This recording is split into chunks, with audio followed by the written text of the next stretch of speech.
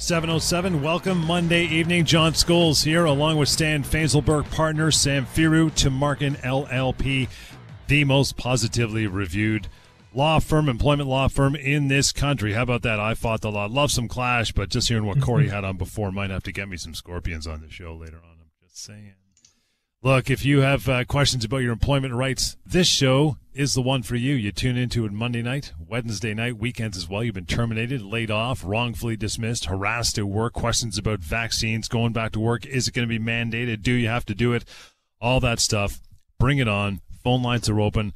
We're ready to do it. 416-870-6400. That is to call in over the next 48 minutes and ask Stan a question live on air.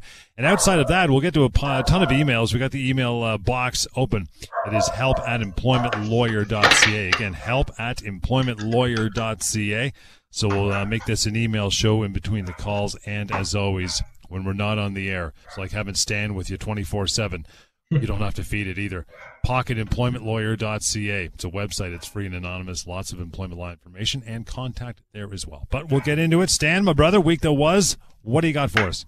Yeah, absolutely, John. So this week I wanted to start us off by talking about a recent trend that I think is really picking up steam in employment law, and that's the trend of class action lawsuits in the employment law context. So I'm sure lots of our listeners have been following along very closely with the Uber case that we are leading full steam ahead. Most recently, as you know, John, that case had a huge win. It was certified as a class, meaning that there was enough of a common issue amongst this very diverse group of people. In fact, the court noted that potentially there's about 360,000 people in this class with a common issue. And it said that, yes, those people had enough of a common issue to be able to be certified as a class and move forward as a class. But beyond the Uber case, these cases keep popping up. Just most recently, in fact, since 2019, there have been 5 proposed class action lawsuits involving either insurance companies or banks. And we're talking about RBC, we're talking about Bank of Montreal and Allstate Insurance. In total, those class action lawsuits amount to a proposed $1.2 billion. And the main issue, it seems, in many of those surround the question of vacation pay and the proper way to calculate it. Because it kind of looks, from what I've seen and spoken to some of the counsel here, John, and they mentioned to me that, when they paid these people vacation pay, they did it only on their base and not on things like bonus and or commission. And for a lot of people, especially in the insurance and banking world, commission and bonus is over 50-60% of their take home.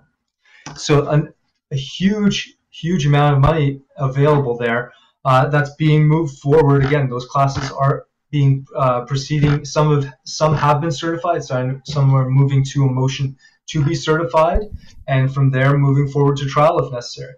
And in fact, another case that just came out within the last few weeks involving an insurance company called FSB, in which a number of their insurance sales agents have been certified as a class around issues like whether they're contractors or employees, whether they're owed overtime, whether they're owed severance and termination, and again, whether they're owed vacation.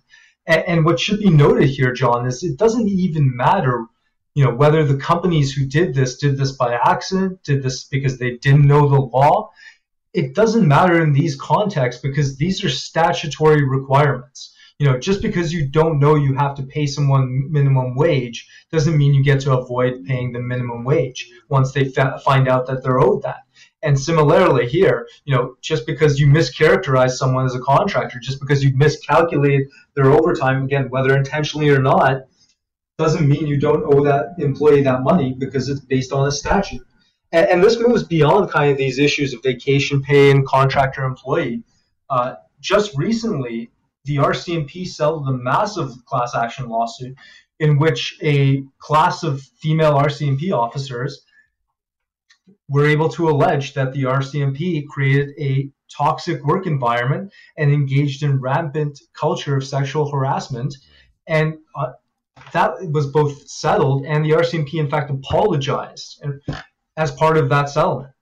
So something that's really, seems to be picking up steam as more of these class actions get certified, as more issues come to light.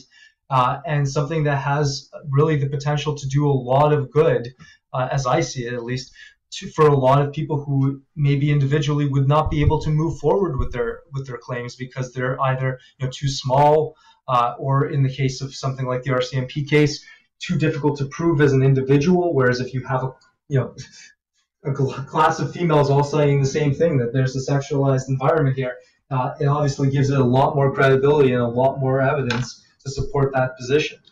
So very interesting trend, John, and certainly, as you know, as we work over here on the Uber case, something we're heavily involved in continuing to monitor. Yeah, that Uber case I find really interesting, and it just so happens, as you mentioned, that Samfiru to Market Lior is spearheading that one, as I know you guys are all involved in it. But I find that really interesting because, like some of the other ones, are part and parcel going to be fought on the grounds of their merits, and that one, I guess you could say, single class action. What comes out of this Uber case with you guys? I mean, that's going to affect Lyft. It's going to affect all ride sharing. It might even affect the folks that are delivering food services. Same thing. They're basically doing the same type of thing as Uber, but they're dropping off food, not people. I mean, this could have a ripple effect through the gig economy in a massive way, don't you think?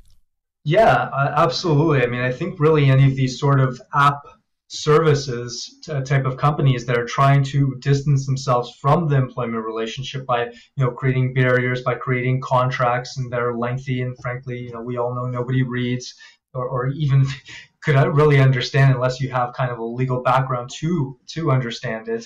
I think those companies are becoming more prevalent. There's only going to be more of these apps and services like Uber coming along, I think. And this could have huge ramifications in that world, in the gig economy, as you say.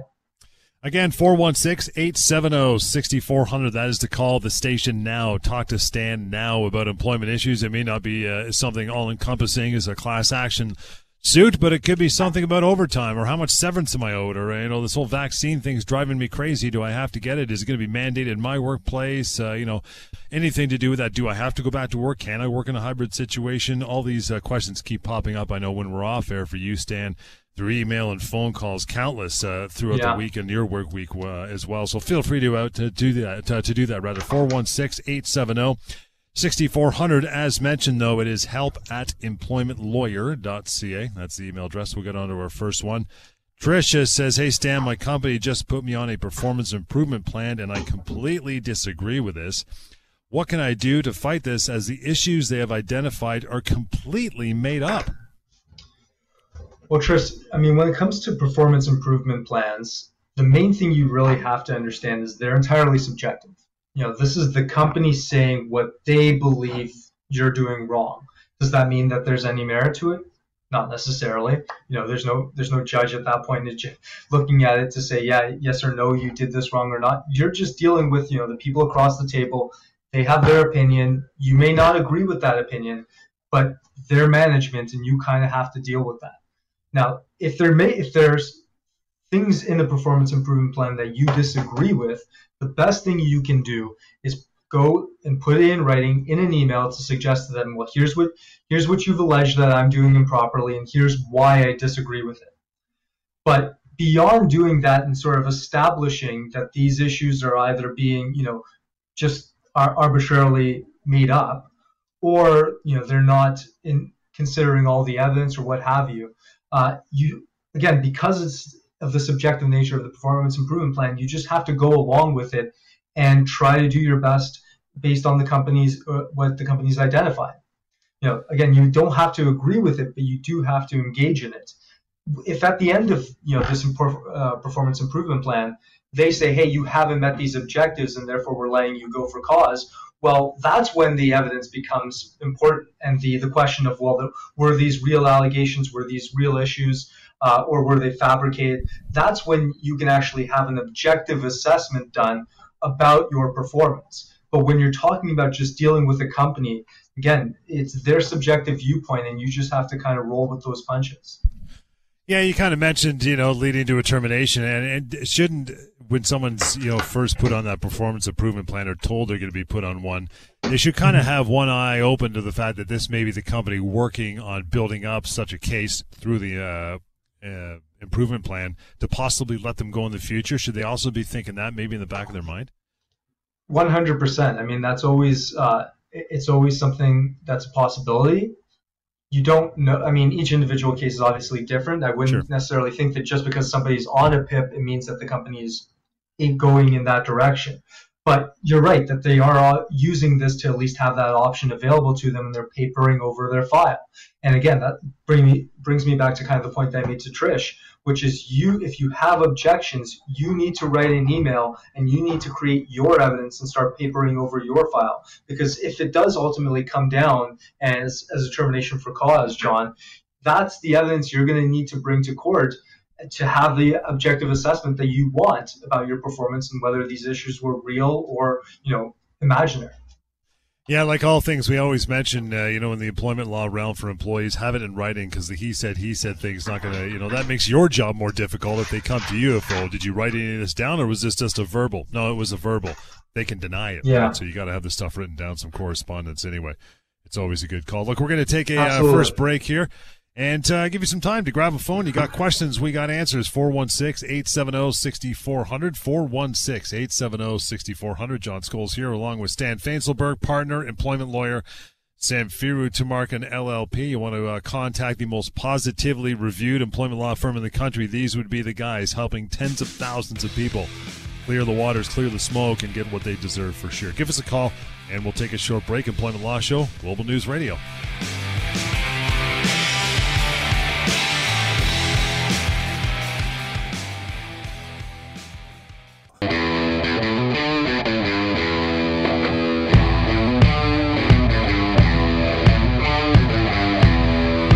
Welcome back to the Employment Law Show on Global News Radio.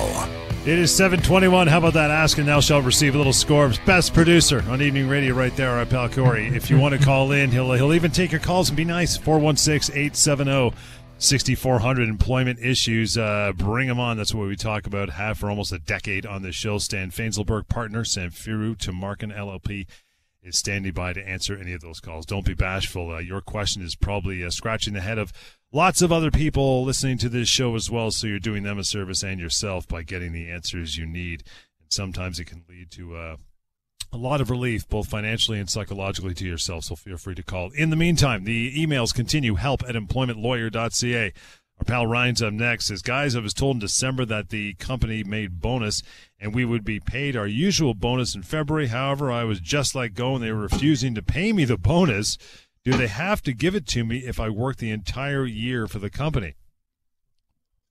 We see this all too often, John. It's a way that companies seem to use to avoid, obviously save few costs here and there.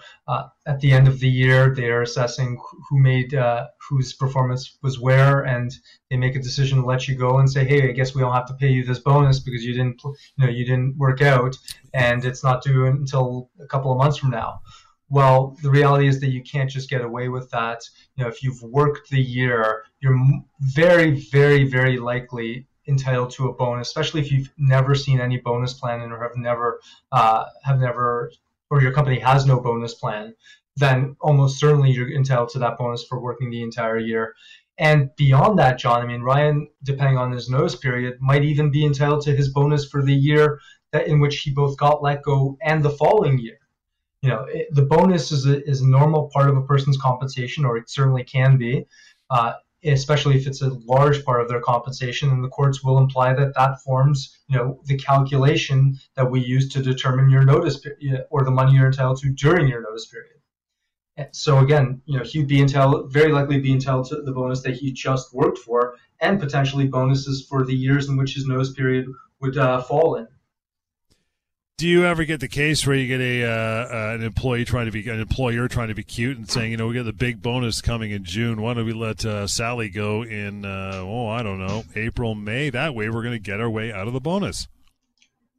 You see it, honestly, more often than you would think, especially with higher level executives, because Right. They tend to be a bit more sophisticated. They tend to actually have bonus plans that apply to them, ones they've actually seen and kind of read. So you see that more in those situations because the bonus is just frankly so much bigger. There was a very big case, in fact, that went to the Supreme Court recently. I think we've discussed that on this show as well, in which an individual, it was found that the contract, the bonus language, didn't actually bar that person from getting their bonus in the future based on a certain trigger point.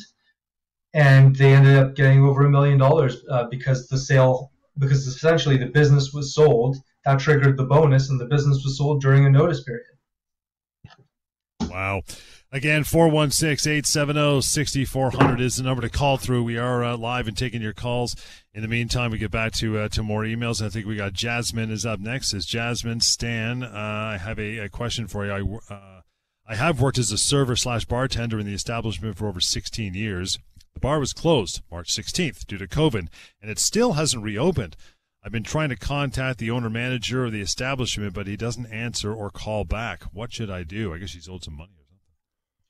Well, one would hope, and in most normal circumstances, the layoff itself, as we know by now, is a very clear constructive dismissal. Unfortunately, our government in Ontario decided to write certain regulations, the infectious disease leave regulations, that have just muddied the waters incredibly. They're very poorly drafted, in my opinion, and the reality is that right now we don't know whether they apply to effectively bar somebody from proceeding on a constructive dismissal case. There's been a few cases that have now come out in Jasmine's favor, essentially saying that the layoff was still a constructive dismissal and you owe them what you owe them. But there's also unfortunately been one case that's come out the opposite direction. It's all of this is making its way through the courts and going to the Court of Appeal, and we should get a decision on that point sometime early next year, we're hoping. But right now, until these infectious disease leave regulations expire, hopefully again, around September 25th, Jasmine's in a bit of a gray zone. Now, her case might be a little bit more clear, I would say, John, than others, because for manager and owners just not picking up their phone, they're not communicating with their employees, it becomes harder to say that person's not terminated. I mean, even if you still want to bring them back, you have an obligation to communicate with your employees, to work with them in terms of bringing them back. And here, if the person's seeking information and you're just kind of shutting them out, what else are they supposed to think except for the fact that you forgot about them and they're terminated? And the court can imply the exact same thing here, because again, the evidence seems to point to that direction, and it's a he said, she said situation. The obvious question is going to be, well, employer, why didn't you just pick up your phone and answer Jasmine's call? And if you don't have a good answer to that question, this case has a much better shot, certainly, of establishing it just a straight termination, right? We're not even talking about constructive dismissal. Again, help@employmentlawyer.ca is the email we use on the show, and the phone calls here and now, 416-870-6400. And in that regard, Michael, thanks for standing by for a moment. How are you tonight? Hey, guys, very good. How are you? Beauty. What's on your mind, brother?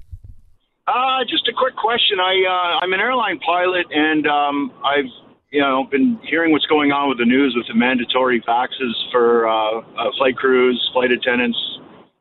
And I've got a lot of questions, but the major one is we have to qualify for medicals in order to validate our license. We have to pass a yearly medical.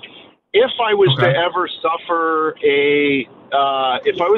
suffer one of the rare side effects of the vaccine and was not able to qualify for my medical, what recourse action would I have? Because technically I lose my job.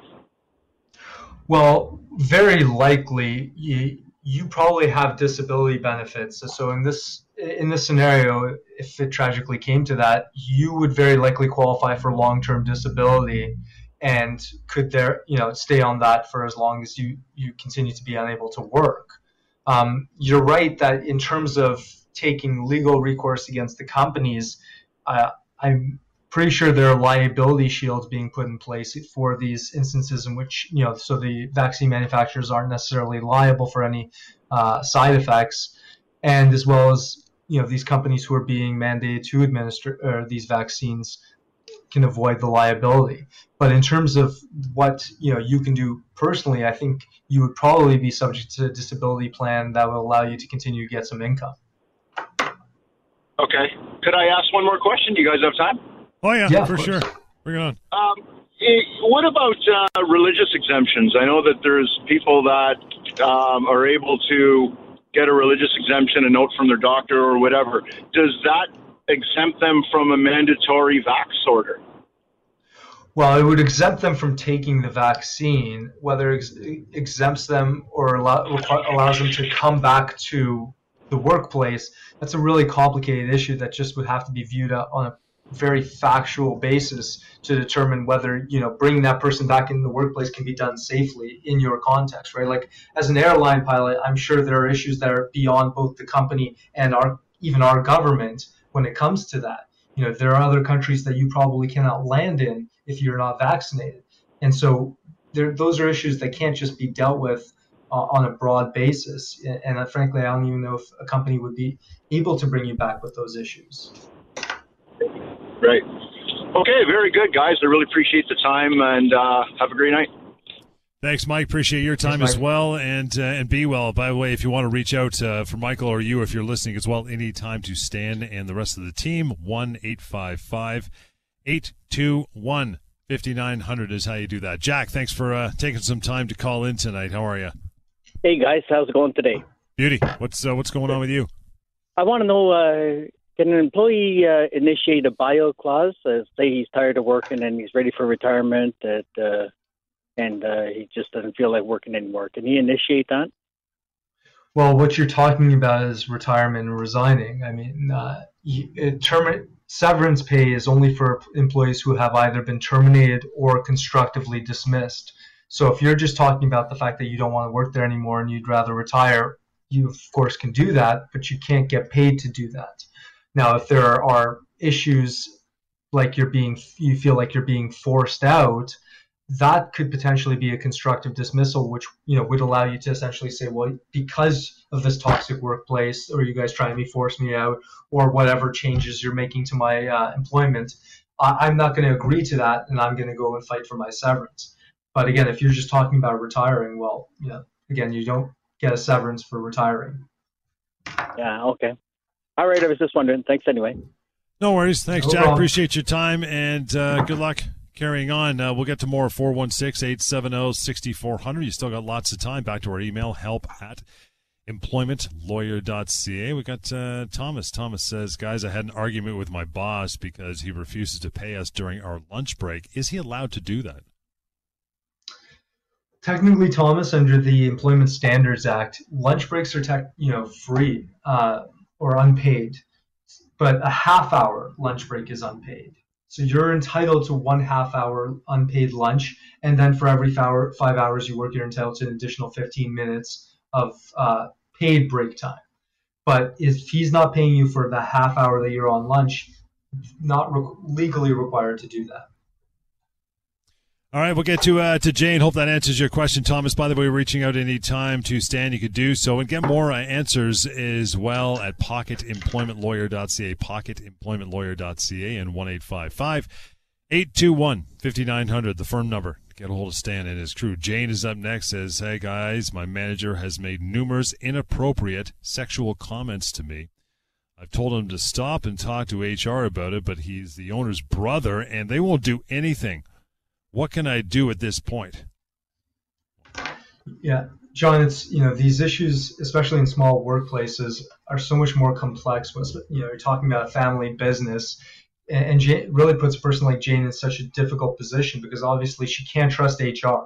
If she's gone to HR, they're not going to protect her, seemingly, especially if it's the owner's brother. And at this point, she seems to have done the necessary first couple of steps to try to get them to stop.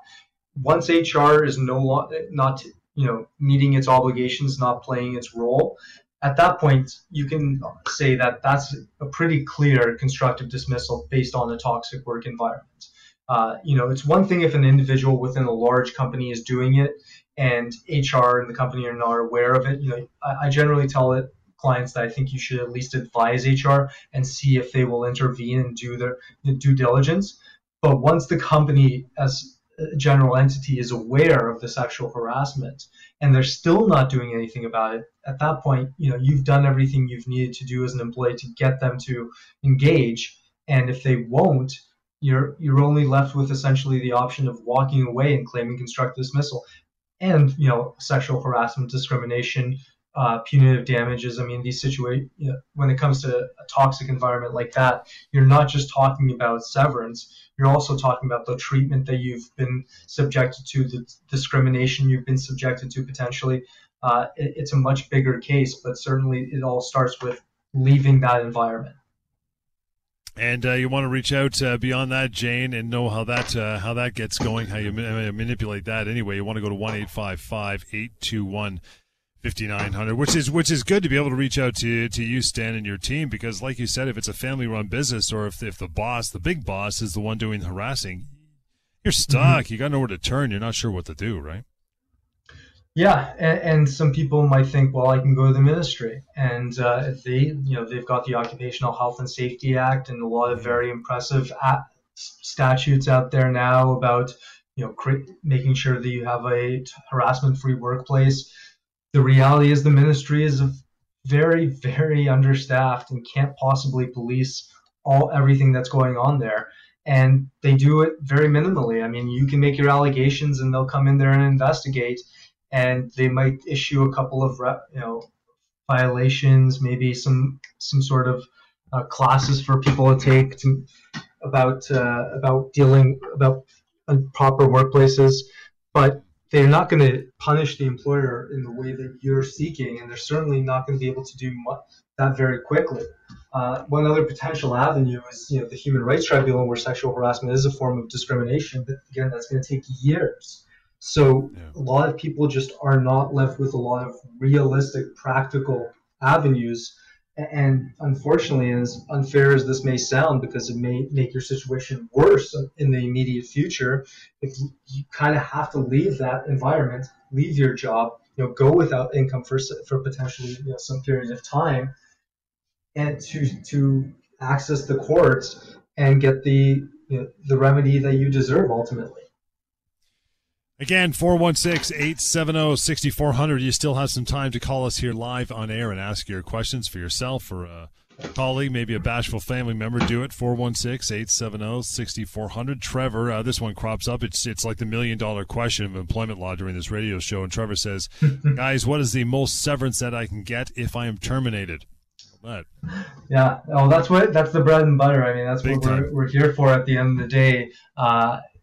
Because when Leroy and Savan started this firm, I mean, too many people didn't know the answer to this question. Sure, a lot of our listeners know it now, but for those who don't, I mean, severance ultimately depends on your age, your position, your length of employment, and your ability to find new employment in the future. And it can range anywhere from a month or two, anywhere up to 24 months or plus in exceptional circumstances. So depending, for Trevor specifically, it's kind of impossible to tell based on the email. We don't have those details. But for general individual, again, anywhere from 2 to 24 months is what you may be owed. Kathy, Jess, we got another call lined up here. I want to bounce over to an email quickly before we get them on air. Kathy Joe, a classic one here, says, my employer's trying to make me sign a contract, forget this, the first time in 20 years. They're saying that if I don't, they will fire me, and I'm really scared. I don't know what to do. Yeah, 20 years. It's crazy what employers think they can get away with these days. And I mean, it could be a genuine, well, obviously based on the fact that they're threatening her, probably not so genuine attempt to introduce a contract.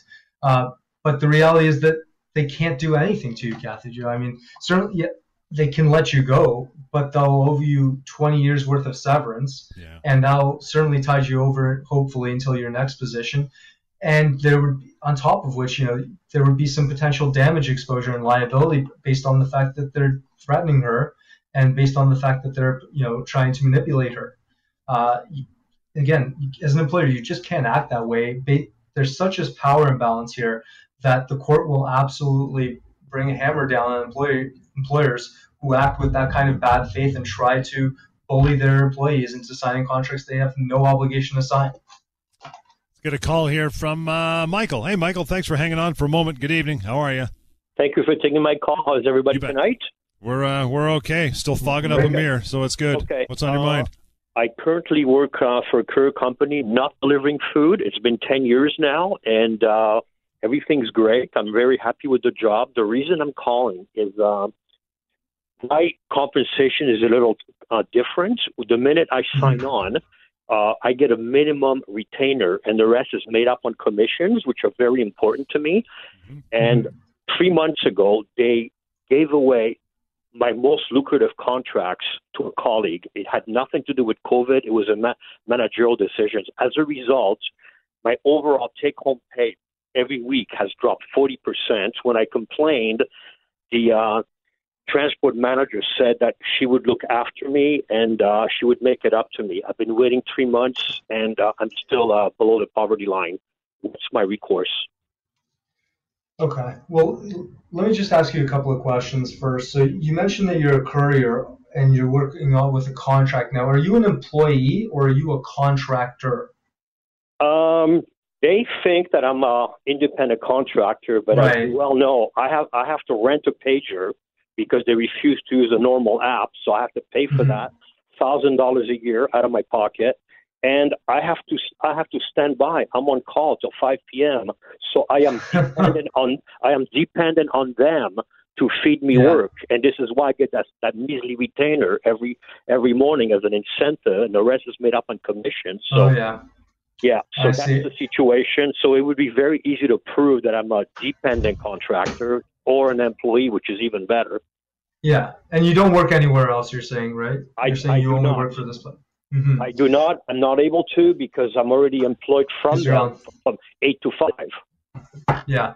Well, I mean, the line, first of all, that you were fed by your dispatcher about, well, I'll take care of you. I'm sorry to say I hear that line all the time. And when we talk about this on the radio show, unless it's in writing, pretend it doesn't exist. You know, if she's going to take care of you, put it in writing. Take care of me in writing. Beyond that, if you're saying that you have 3 months of documented history where that taking away that client has led to a 40% drop in your income, then that's a very clear constructive dismissal. I mean, they very clearly changed the terms of your employment by taking away this massive client and leading to such a massive drop in your income. Certainly. So that leaves you in the kind of unfair but ultimately a position to make the following decision. Do you stay and accept those terms, or do you leave and claim constructive dismissal? Well, it's been 3 months. How much? So, what is there a limitation as to this, or 8 weeks? In terms of claiming constructive dismissal, there's no. There is staying and then leaving at a certain time, but it could be too late. Right. That's what I mean in terms of claiming that. Well, there isn't any hard and fast set time period, like 8 weeks or 12 weeks. As long as you can show within those 3 months that, first of all, you were testing it out to see what would happen with your income, and that only after a couple of months you realized it would lead to this huge drop. And number two, as long as you could also show that you were protesting the change, that you were saying, hey, I'm losing all this income, what's going on? And you're in communications with them where they're making you these promises of like, okay, don't worry, we'll take care of you. Then that will lead a court to say that, okay, you're allowed to actually wait a longer period of time to test out this new condition. Now you're running into maybe the far reaches of what I would say is reasonable here. If it's been 3 months at this point, you certainly, I think, have enough information to make a decision. And waiting any longer would potentially jeopardize your claim. But I still think you're well within the reasonable period to make that claim. To be clear, there was no incident with either employees, management, or the clients that I'm servicing. And I've been there 10 years. So for me to claim constructive dismissal, I really like the job. I really like the people I work with. So it's a very difficult situation, but I need to be compensated accordingly. And all I want is those contracts back. And I know, and that's why I say this is one of the hardest decisions somebody can make in employment law. I mean, you have to walk away and essentially walk into a situation where you have no income and may not know when your next paycheck is coming. But the reality is, what options are you being left with? If you can't live on the 60% that you're getting paid now, then I mean, I think if you want, you can kind of put an ultimatum to the company and tell them just flat out, like, can't live off this income. You promised me, a new client or something to replace this. I'm going to have to leave unless you give me, some more accounts. Right. So usually the summer months are slower for us, and everyone's aware of that. So they topped it up a couple of times. I took a day off. They paid me my minimum retainer for that day, here and there. And usually it picks up in September. So that's when I was going to contact them. 2 weeks after Labor Day, I was going to fire off a letter. Well, I would say at a minimum, just make sure that you're writing them some emails or writing them some text messages or however you communicate, just making it clear that, this is not working out. This is not, you've lost significant income. You can't keep working like this, and you need a solution, and they need to come through on, taking care of you, as they say. Michael, appreciate that, and that's going to do it for our time this evening. Thank you for the phone call, reaching out to Stan. If you got further questions, or you as well, if you've enjoyed the show this evening, 1-855-821-5900, help@employmentlawyer.ca, email address, and the website, pocketemploymentlawyer.ca. It's like having Stan with you at all times. A lot of employment law knowledge right there. And the severance pay calculator, also part of that, pocketemploymentlawyer.ca. You want to reach out to the most trusted and positively Googled employment law firm, do so now, and we'll pick it up again Wednesday night and on the weekends. Of course, stick around. On Point continues and returns. Alex Pearson up next, Global News Radio.